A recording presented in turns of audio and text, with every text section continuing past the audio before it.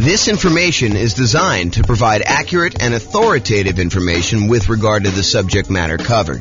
It is offered with the understanding that the presenters are not engaged in rendering legal, accounting, or other professional services. If legal advice or other expert advice is required, the services of a competent professional should be sought.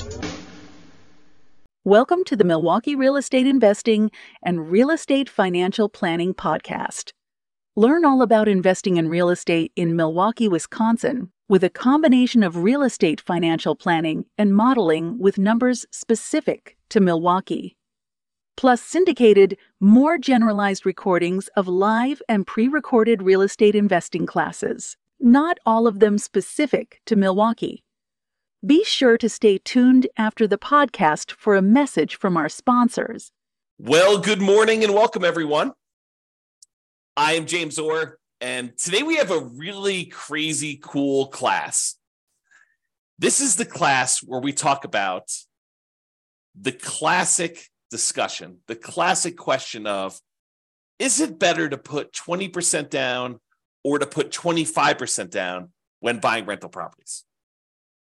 Should I put 20% down? Should I put 25% down? Hey, I know that if I do 25% down, it's going to take me longer to save up that amount of down payment. So I'm going to be a little bit slower acquiring properties. But, putting 25% down, I do get a little bit of a bump to my interest rate. I do get a little bit better interest rate, and I'm borrowing less. So my overall cash flow will be better. But, does that really matter? How much does it matter? Is it going to be better for me to do 20% or 25%? That's what we're going to discuss in today's class. So let's jump right in. So what I did is, this is part of a new series I'm doing where I kind of compare these classic questions, these classic dilemmas of, should I do this or should I do that? The one we've done before this was, should I put 5% down as a nomad, buy a property, move in, live there for a year, and then convert it to a rental, put much less down, or should I forego that model and actually put 20% down? I think it's what I did the last class. And so we're going to go through a whole series of these of, should I do this or should I do that? And how much better is it? How much worse is it? Is it universally better? Is it better in all of the different cities that we model? Or is it only better in some cities? And is it just marginally better? Or is it like ridiculously better that you would be dumb to do the other strategy? So we're going to go over all that. So what I've basically been doing is this. I wrote this real estate financial planner software, and it allows me to go and do these financial modeling where we can go ahead and say, you could basically set up a program to run an investment strategy. So for example, we can set up a program that says, hey, this is how much money I make. This is how much I'm saving. This is how much I would need to be considered financially independent. This is what properties look like in my marketplace, and they kind of go up in value over time, and interest rates may change or may not change. There's all sorts of variables you put in there, but we're saving this amount of money. Buy a property every time I save up a certain amount for down payment, plus some reserves, plus some closing costs. And then as soon as I get enough to buy the next property, go ahead and buy that. And let me know when I reach financial independence, and let me know what my net worth is, and let me know all these different measures of risk so I can find out if a strategy is riskier than not. So I went and I do this. I can create these kind of models for any given set of assumptions. And so what I did is I created a list of 300 U.S. cities, the most populous 300 U.S. cities, and I put in their kind of like median home price and kind of rent for what you'd get on that type of property, and their tax rate and their kind of like their insurance rate, and so all these different assumptions about all these different cities. And I also set up so that it says, hey, if you're working in a city that has a higher cost of living, you probably earn a little bit more, which also means that you need to replace a little bit higher income in order to be considered financially independent. So even though you may make more in a certain city, you actually have to overcome that as a hurdle to be considered financially independent in that city as well. And so I did these models in 300 cities for somebody who is buying 20% down rentals and someone who's buying 25% down rentals. And so now we can kind of compare the aggregate data of all these and see universally or certain markets if it's better to put 20% down or 25% down. So that's what we're doing here. So this is what we're comparing. In both scenarios, whether you put 20% down or 25% down, I've assumed in this particular set of assumptions that you are not buying an owner-occupant property first. You are starting as a renter and you are remaining as a renter yourself for the entire duration. There is a class coming where I go and I show you what happens if you buy an owner-occupant property first, because there are some super interesting things that happen when you do buy an owner-occupant property first. For example, you eventually pay off that property, and the kind of thresholds you need in order to be considered financially independent drops, because you no longer need to have that much money in order to support a mortgage on the property you're living in. So how much you need in order to be considered financially independent could go down. If you needed $10,000 a month to be financially independent to support a $2,000 a month mortgage or $3,000 a month mortgage, and if that mortgage gets paid off and you no longer have the principal and interest part of that payment, you may have taxes and insurance and all that other stuff, but the principal and interest part of it drops by $2,000. Well, you don't need $10,000 a month to be living on anymore. You really only need like $8,000 or $7,000, depending if it was a $2,000 a month mortgage or a $3,000 a month mortgage. And so it becomes interesting because at some point, when you buy a house to live in, if it gets paid off, that your actual kind of like target in order to be financially independent drops. But we're not talking about that today. Little kind of teaser for another class. In this class, we are talking about analyzing whether you put 20% down or 25% down, and you are remaining a renter the entire time. So your rent just keeps going up with inflation, just like the rents on the properties you're buying as an investor, okay? And then you're remaining this renter the whole time, but you buy rental property when you've saved enough for your down payment, plus your closing costs, plus 6 months of reserves for your personal expenses, and 6 months of reserves on all of the properties that you own up to that point, including the one you're buying. And additionally, you need to qualify for that loan based on a 45% debt to income ratio. So if you're buying properties that have negative cash flow, then that could hurt you moving forward of trying to qualify for the next property. You need to wait for the rent to kind of creep up enough for you to actually get a good debt to income ratio where buying the next property is acceptable, which is the reality, right? I mean, if you're buying negative cash flow properties and you go to the lender and you say, I want to get a loan, they'll be like, hey, you don't qualify. Your debt to income ratio is out of whack. So we do take that into account when we do our modeling. And it does come into play when we have some of these markets where cash flow is really, really hard. And I'll also point out, kind of jump to head to a slide I'm going to talk about in a little bit, we are not optimizing for cash flow. You'll notice throughout the classes I've been teaching recently, we've been really focused on all the different ways, the 88 different strategies that we have for improving cash flow on properties. Because right now in our marketplace, prices are up, interest rates are up a lot, and rents are lagging. So cash flow on properties is really hard in a lot of markets. And so we've been talking about all the different ways that we can go and improve cash flow. Well, I didn't do any optimization for this. This is sort of like me taking kind of a middle of the road, median sort of price property. And in a lot of markets, you're probably not buying median. You're probably going to buy a little bit below median. And I'm also just taking what a typical rent would look like in a property, not optimizing in any way. Okay. So with that being said, you buy the property when you have the down payment plus closing costs, plus 6 months of reserves for personal expenses and 6 months of reserves for all the rental properties you bought up to that point. And you can qualify for the loan based on a 45% DTI, debt to income ratio. And we're going to buy up to 10 properties in total. So you'll have up to 10 rentals. Sometimes you don't get there. You don't quite buy 10, right? Most of the time you get very close. But then you're not buying an owner-occupant property living at all. With the 20% down one, you save up until you can buy 20% down, non-owner occupant properties, and then you put a renter in the property immediately, and you repeat that until you have your 10 rental properties total, based on your qualifications and your ability to save for your down payment based on that. For 25% down, same thing. You save it up until you buy 25% down, non-owner occupant properties, so you put a renter in the property, and you repeat that until you have 10 rental properties with that one. Now realize, as I mentioned at the beginning, putting 25% down gives you a slightly better interest rate. And because you're putting more down, it means you're borrowing less, which means your payment is lower. When you borrow less money, your payment is lower. And because interest rates are lower, it's doubly lower. Not exactly 2x, but it's lower for two reasons. It's lower because your interest rate is lower, and it's lower because you're borrowing less. Okay. But it means slower acquisition because, at least in the beginning, because it takes you longer to save up a 25% down payment than it takes for you to save up a 20% down payment. So it's a little slower to acquire the properties, but with improved cash flow, your savings rate increases. So eventually it might be faster to buy those next properties because you have so much better cash flow. Super interesting. This is like the challenge, right? Like, what's going to be better when you do this? if you want to actually dive into my analysis, I put the URL here on the screen. I will try to remember to put it in the show notes for publishing this to the podcast and wherever else I publish this. But you can go click on this and actually see the most up-to-date results. Speaking of up-to-date results, I'll kind of like preview a little bit later in the presentation, but when I go and I do my analysis, I am not an expert on 300 US markets, right? I'm using kind of like the median price and what rents are based on, looking up rents online, doing rent comps essentially, and trying to determine what rents would be. But I don't know your market. You know your market, and you can go look at my numbers. My assumptions are all published. You can go look at my assumptions and say, James, you're a little bit crazy. I mean, you should probably use a little bit better number for this. Go ahead and reach out to me. Send me an email. Tell me, look, we should be using these numbers for this. And to be clear, I don't want like your once in a lifetime or once in a decade amazing deals that you're able to find after searching for 3 years with 20 years experience.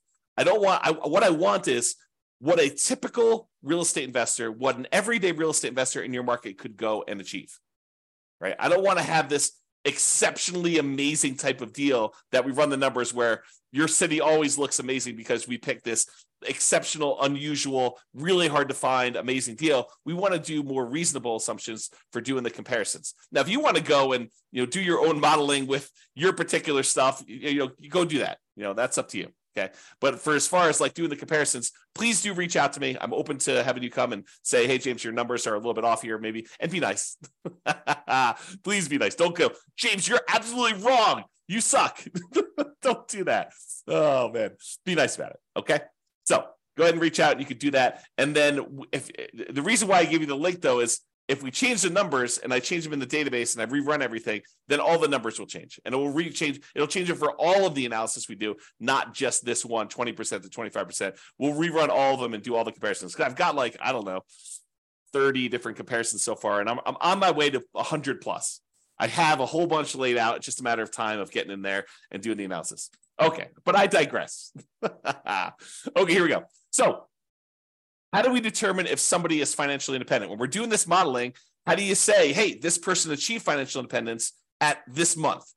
Well, financial independence is really made up of 5 income sources, and the 5 income sources need to surpass whatever their target monthly income in retirement is, which I've set to be whatever they were making from their job. So I said, look, if you get to make a little bit more because your market's a little bit more expensive, that just means that we need to replace that little bit more amount in order for you to be considered financially independent in your marketplace. So here are the 5 different sources of income that count as to whether somebody is financially independent. Number 1 is net positive cash flow from rental properties.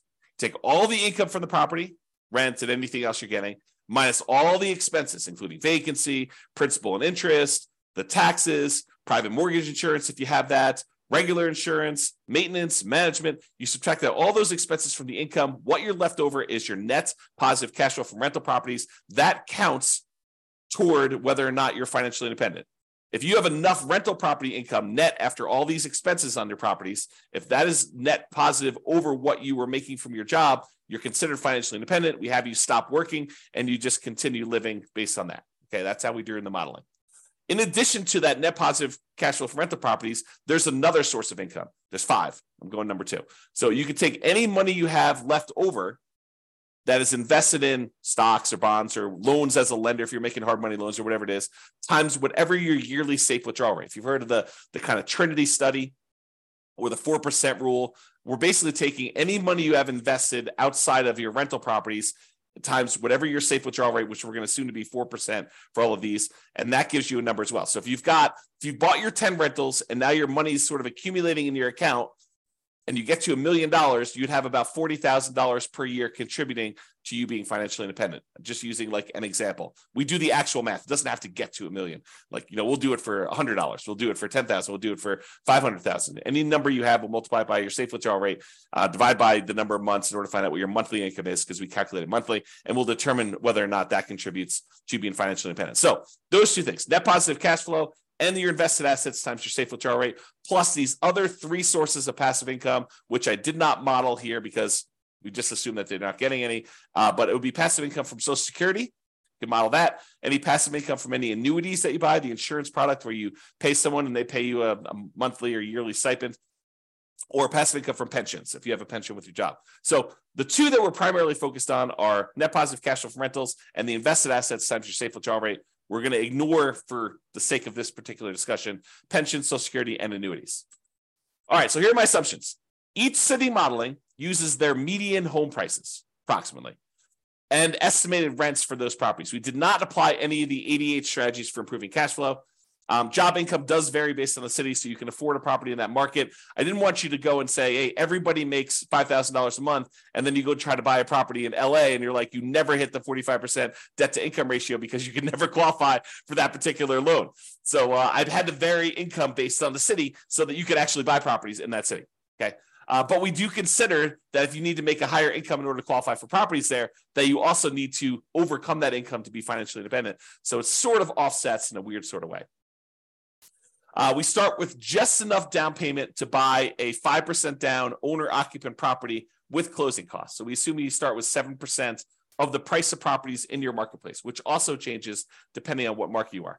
This is true even though you're not buying an owner-occupant property, because we're going to do some comparisons later where you do buy one, and I wanted those to be starting at the same ground, like starting at the same level, where instead of, if you start today and say, look, you make $0, which I'll probably do as definitely an example, where you're starting from nothing and all you have is a savings rate, and maybe I start with different savings rate, I'm digressing. Okay. But basically here I'm saying, look, you're doing it so that you have a certain amount that you could buy an owner occupant at the start, because eventually I'm going to compare you doing owner occupant ones and see how much of a difference that makes. And I wanted them to be as close to apples as we possibly could. I also set a $10,000 minimum. So if you happen to be a market where 7% of the price of your properties it works out to be less than $10,000, I do bump it up to $10,000. I don't even know if we ever hit that. What would need to be the property value in order for it to be less than $10,000? It had to be pretty low. It had to be like sub 150. It's 150 times 7% is like $7,000 plus 35. So yeah, it needed to be less than 150,000. I don't know if there are any markets where the median is less than 150. I have to look that up. I don't know. See, this is an example of me not knowing. There you go. Case in point. All right. So interest rates.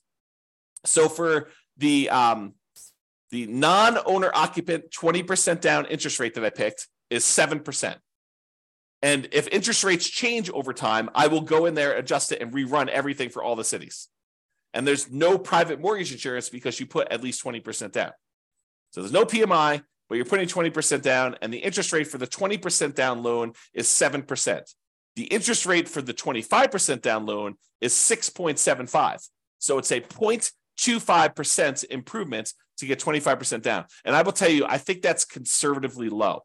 I think in most cases, the difference between a 20% down loan and a 25% down loan is greater than 0.25%. It's greater than a quarter point of interest rate. Okay. But that's what I did. I didn't want to give 25% down too much of an advantage, although maybe I should have. Maybe I should have done what reality was, but there you go. And I used to just model this out for 60 years because 60 years, even if you're 40 years old, that gets you to 100. If you're 20 years old, that gets you to when you're 80. But because some of these took more than 60 years to find out when they became financially independent, I just decided to extend everything to be 100 years. And I realized, James, I'm 50 years old. If someone listening, I'm 50 years old. There's no way I'm going to live to be 100 years old. So this running this 150 years, running to be when I be 150 doesn't make any sense. I get it. Even if you're 20 years old, running it for 100 years probably doesn't make sense for a lot of you. But I did it for 100 years just so you could see and so you can get a feel. For a lot of my measurements, I'm picking 40 years in the future as an arbitrary point. You can see all of my assumptions in detail. Just go to realestatefinancialplanner.com/model, MODEL, and you'll be able to see all the different modeling I'm doing and go to a specific city and see the drill down into the assumptions for your city and what you're doing and all the different variations I've done. That's all up there, at least for now. I may change it in the future, but as of right now, it's all open and available to everybody. All right, let's jump into financial independence. So when do they get to the point where all their passive income from the net rent, the net rental income, and also the invested assets times safe withdrawal rate, when does that exceed the amount that they were earning from their job? Well, if you put 20% down in in 52 of the 305 cities, you achieve financial independence faster with 20% down. So about 1/6 of all the cities I ran, it was faster for you to put 20% down. However, in about 2/3 of the cities, 194 cities out of 305, it was faster for you to be financially independent if you put 25% down. Wait, what? So putting 25% down was actually faster in 2/3 of all the cities we tested than putting 20% down. And in 59 cities, it didn't matter. Didn't make a difference whether you put 20% down or 25% down. In fact, there were 25 cities where you never achieved financial independence, regardless of whether you put 20% down or 25% down in 100 years. Now, you may have a pretty significant net worth at that point, but your income from your real estate and the income coming from that safe withdrawal rate of any other invested assets never exceeded the job income that you had. But you could just go ahead and say, look, I'm going to stop working. I've got $3 million or $5 million or $10 million, whatever it is that you have there, and I'm just going to start depleting that. So you'll end up kind of losing your balance over time in some of those cases. Some of the cases you actually don't, you like run out of money. We'll show you those. Okay. So the key here is 194 cities, 2/3 of the time, it was better for you from a speed to financial independence perspective for you to put 25% down.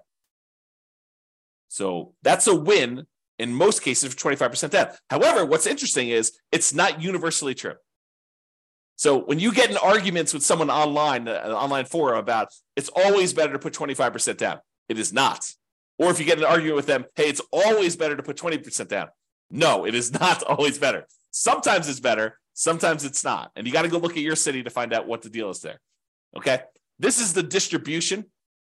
In some examples, not today, in some examples, this is really an important chart to look at because you could visually see where the majority of the kind of cities are becoming financially independent. In this example, they're relatively similar. Yeah, sure. In some cases, the 25% down, there are a few more cities that achieve financial independence earlier. Yeah, that's happening here. But in some cases, it's faster to do 20%, faster to do 20% here, but you can kind of see that they're really relatively similar in shape. We'll find out later that they're not always like this. Sometimes it's like really skewed where one is much slower or one is much faster. But in this case, they're relatively similar. Okay, so what are we doing here? One of the questions we sometimes get is, James, is this a better strategy in more expensive markets or is this a better strategy in cheaper markets?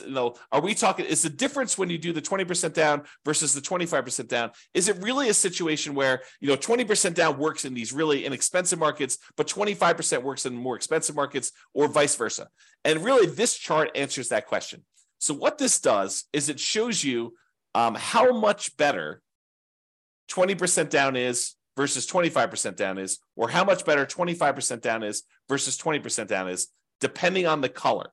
So the green ones are ones where it's better for 25% down.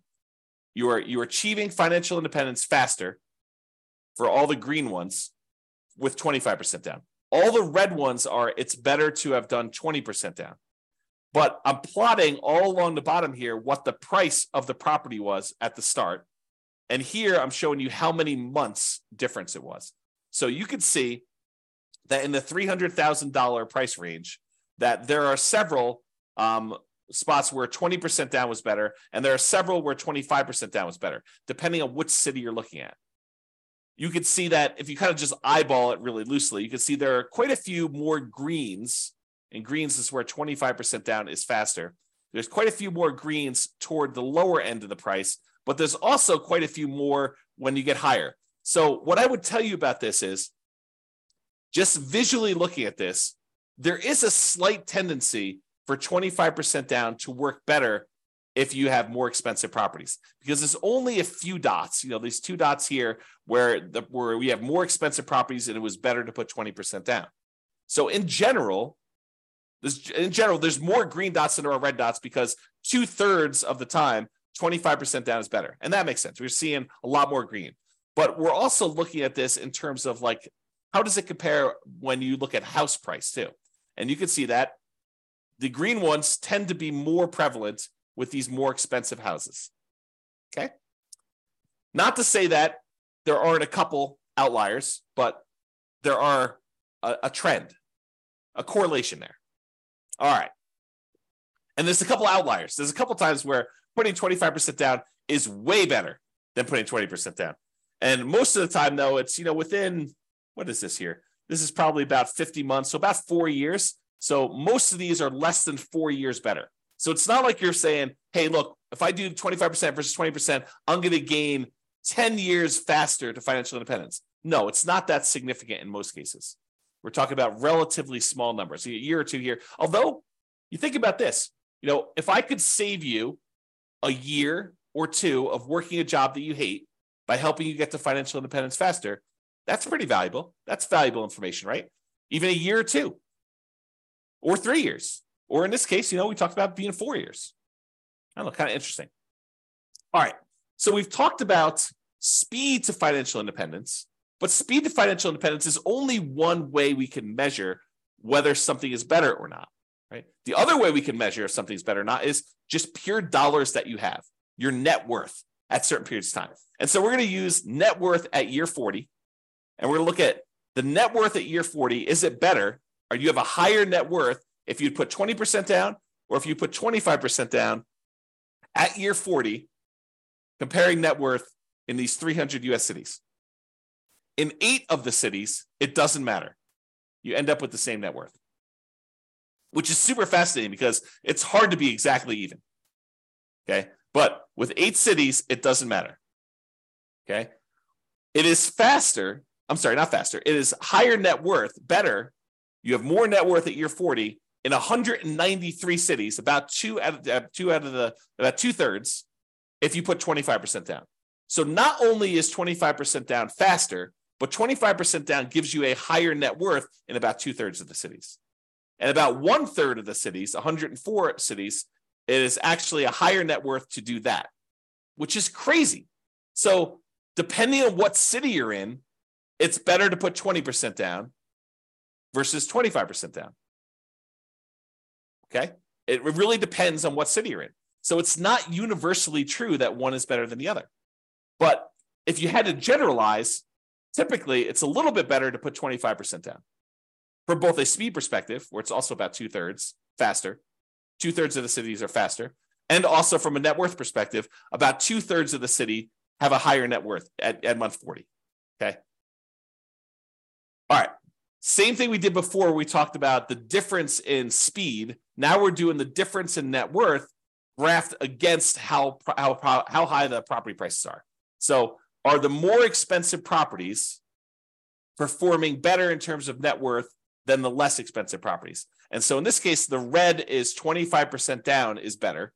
So in this case, the reds are appearing more frequently at the higher end prices. And so it is slightly better to put 25% down on these higher priced properties than it is to put 20% down in terms of net worth. Okay. Now down here, I wouldn't say one is better than the other because there's a bunch of each, but up here, it looks like there's only reds, which is, it's better from a net worth perspective to have 25% down as you get more expensive in your properties. And that sort of makes sense, right? A lot of the more expensive properties, they tend to have not as good cash flow. They're very expensive and the rents are a little bit lower. And because of that negative cash flow, it's better if you put more down because it means you have less negative cash flow or slightly positive cash flow, depending on what the exact situation is in that city. And so this sort of makes sense to me that if you put more down, you're likely to do a little bit better in those markets in terms of net worth. All right. All right. Ran out of money. This tends to be in expensive markets, which I'll show you here in a second. And we did not apply any of the 88 strategies to improve cash flow. But in some of these markets, you end up having so much negative cash flow that you end up running out of money. You're buying properties that are alligators and they're taking you down. And so we could fix this if we were to go in there and manually say, okay, look, we're not going to buy this property unless it has these characteristics. I'll buy slightly better properties. I'll improve my cash flow in all these different ways. I'll save up more down payment. I'll save up more in reserves. And we could overcome this, but realize that with the modeling we did, there were 11 cities that ran out of money. out of 305. 11 out of 305. In 294 cities, it didn't matter. None of those ran out of money, but in 11 of the 305, you did run out of money. Even with 6 months of personal reserves, 6 months of reserves for the property on all properties before you buy the next one. Okay. So there are things we could do to avoid that. We talk about those in other classes. So as far as which ones run out of money, it tends to be the more expensive properties. The overwhelming of things under $1 million. In fact, I can't see any under $1 million where it ran out of money.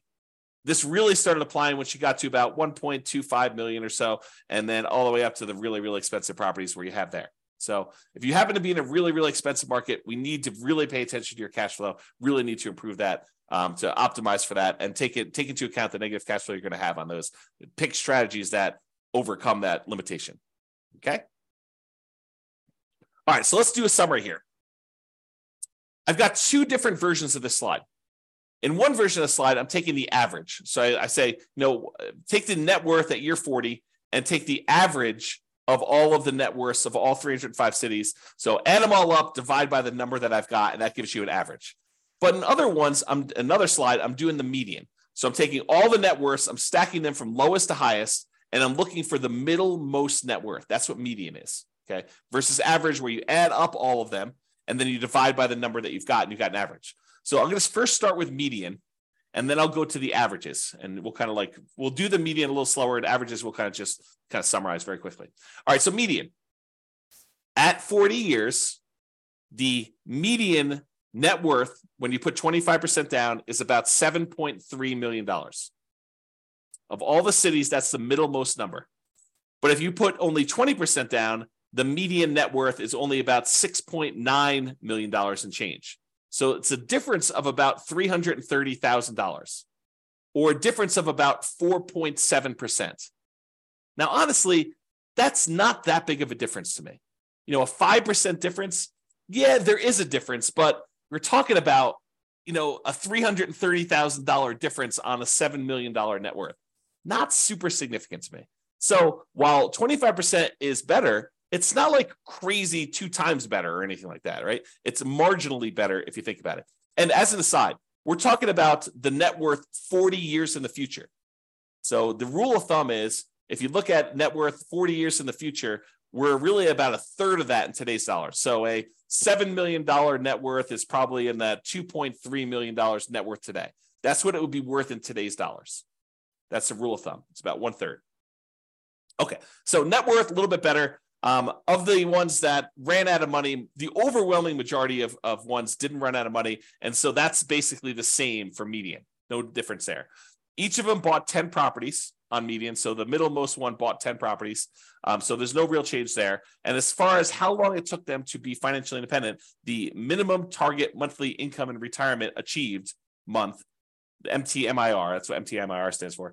When we achieve that, it's a little bit faster for the 25%. It's 2 years faster when you look at the median.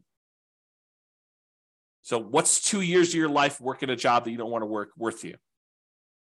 Well, it's 2 years faster to put 25% down, which is about 4.1% faster. Again, not a huge difference from a percentage perspective, but if you don't have to work a job you hate for 2 years, that could be great. Now, if you love your job, maybe it's not a big deal.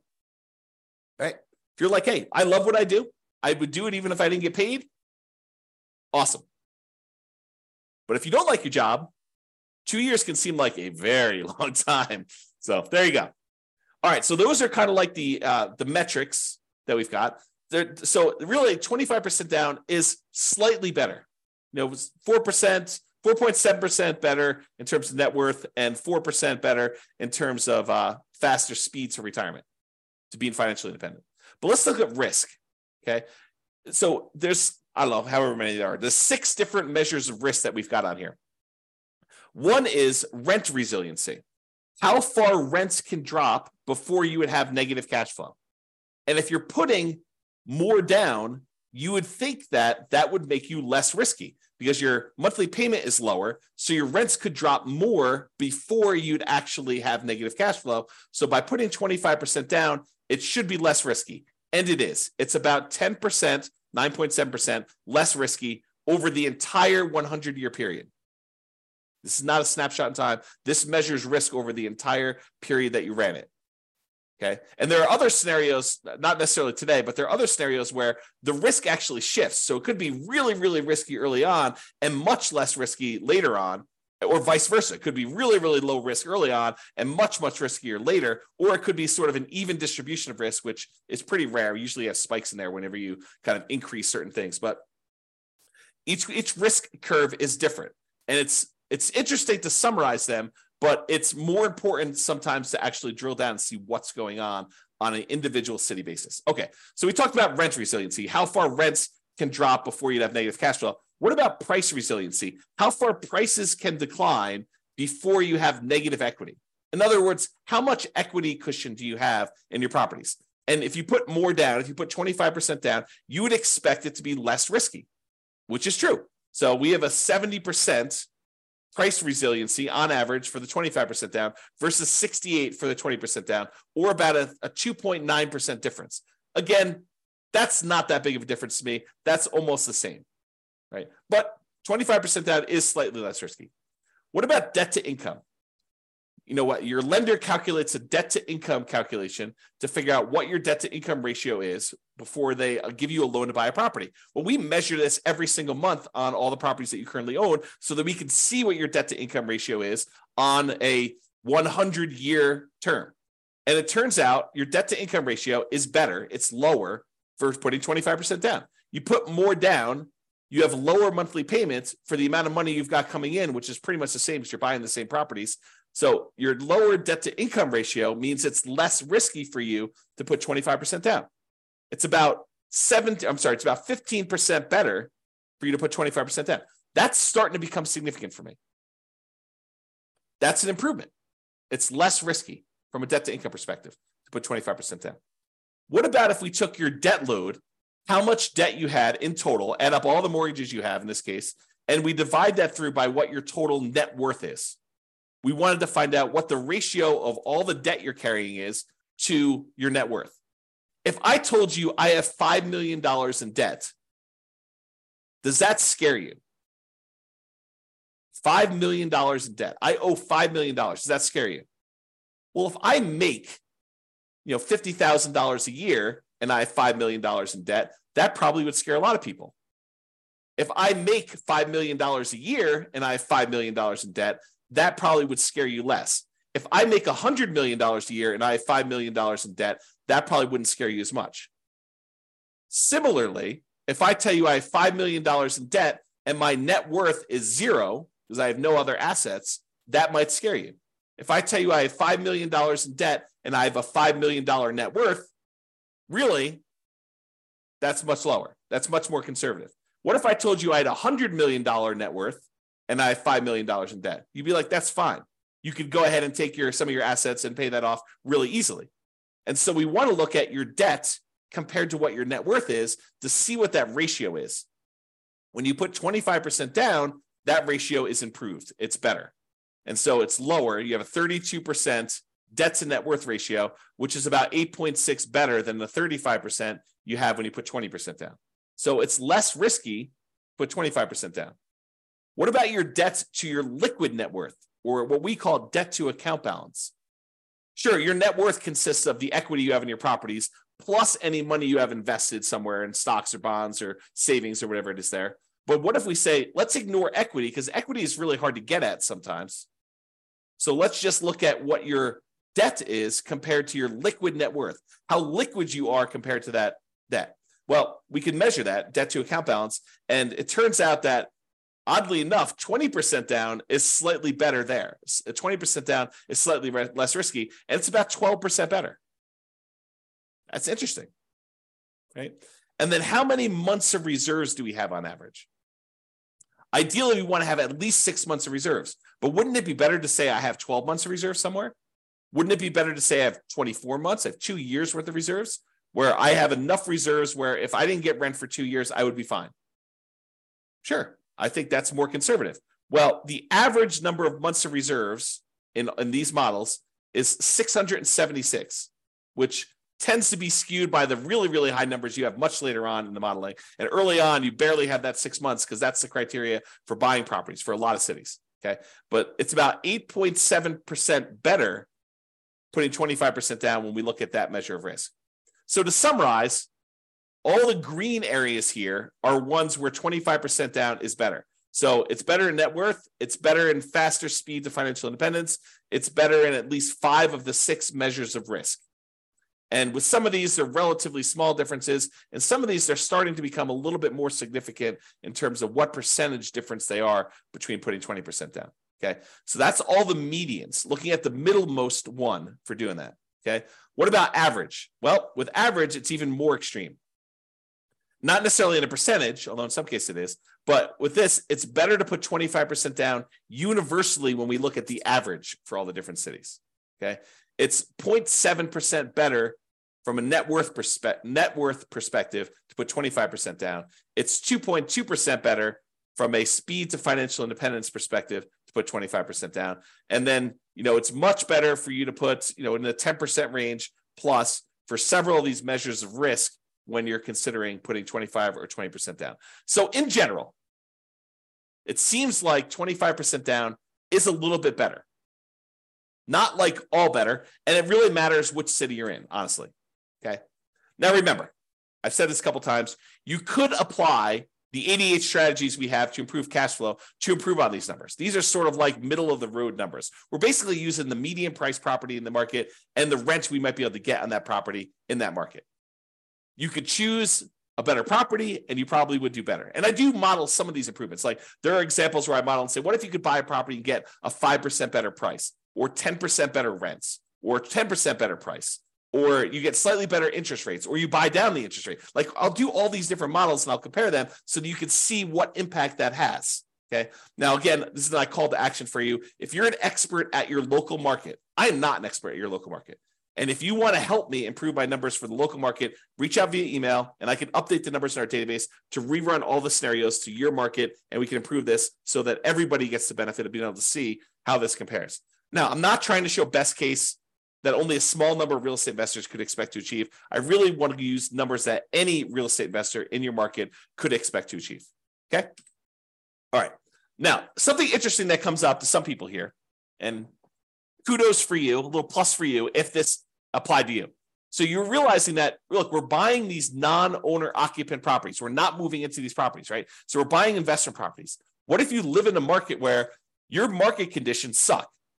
The economics of you buying rental properties in your market are just not ideal.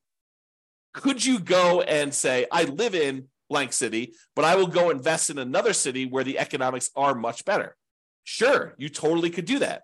And there's no local market limitation because we're not even buying an owner-occupant property in this particular case. But you could go say, hey, I'm going to live in X city and buy in Y city.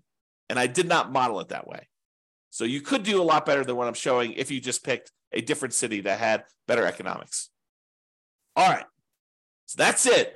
In our current market conditions, our current price, current interest rates, or current rents, as of March 22nd, 2023, that's when I'm recording this. So if you're wondering, like, where was this? When was this that was happening?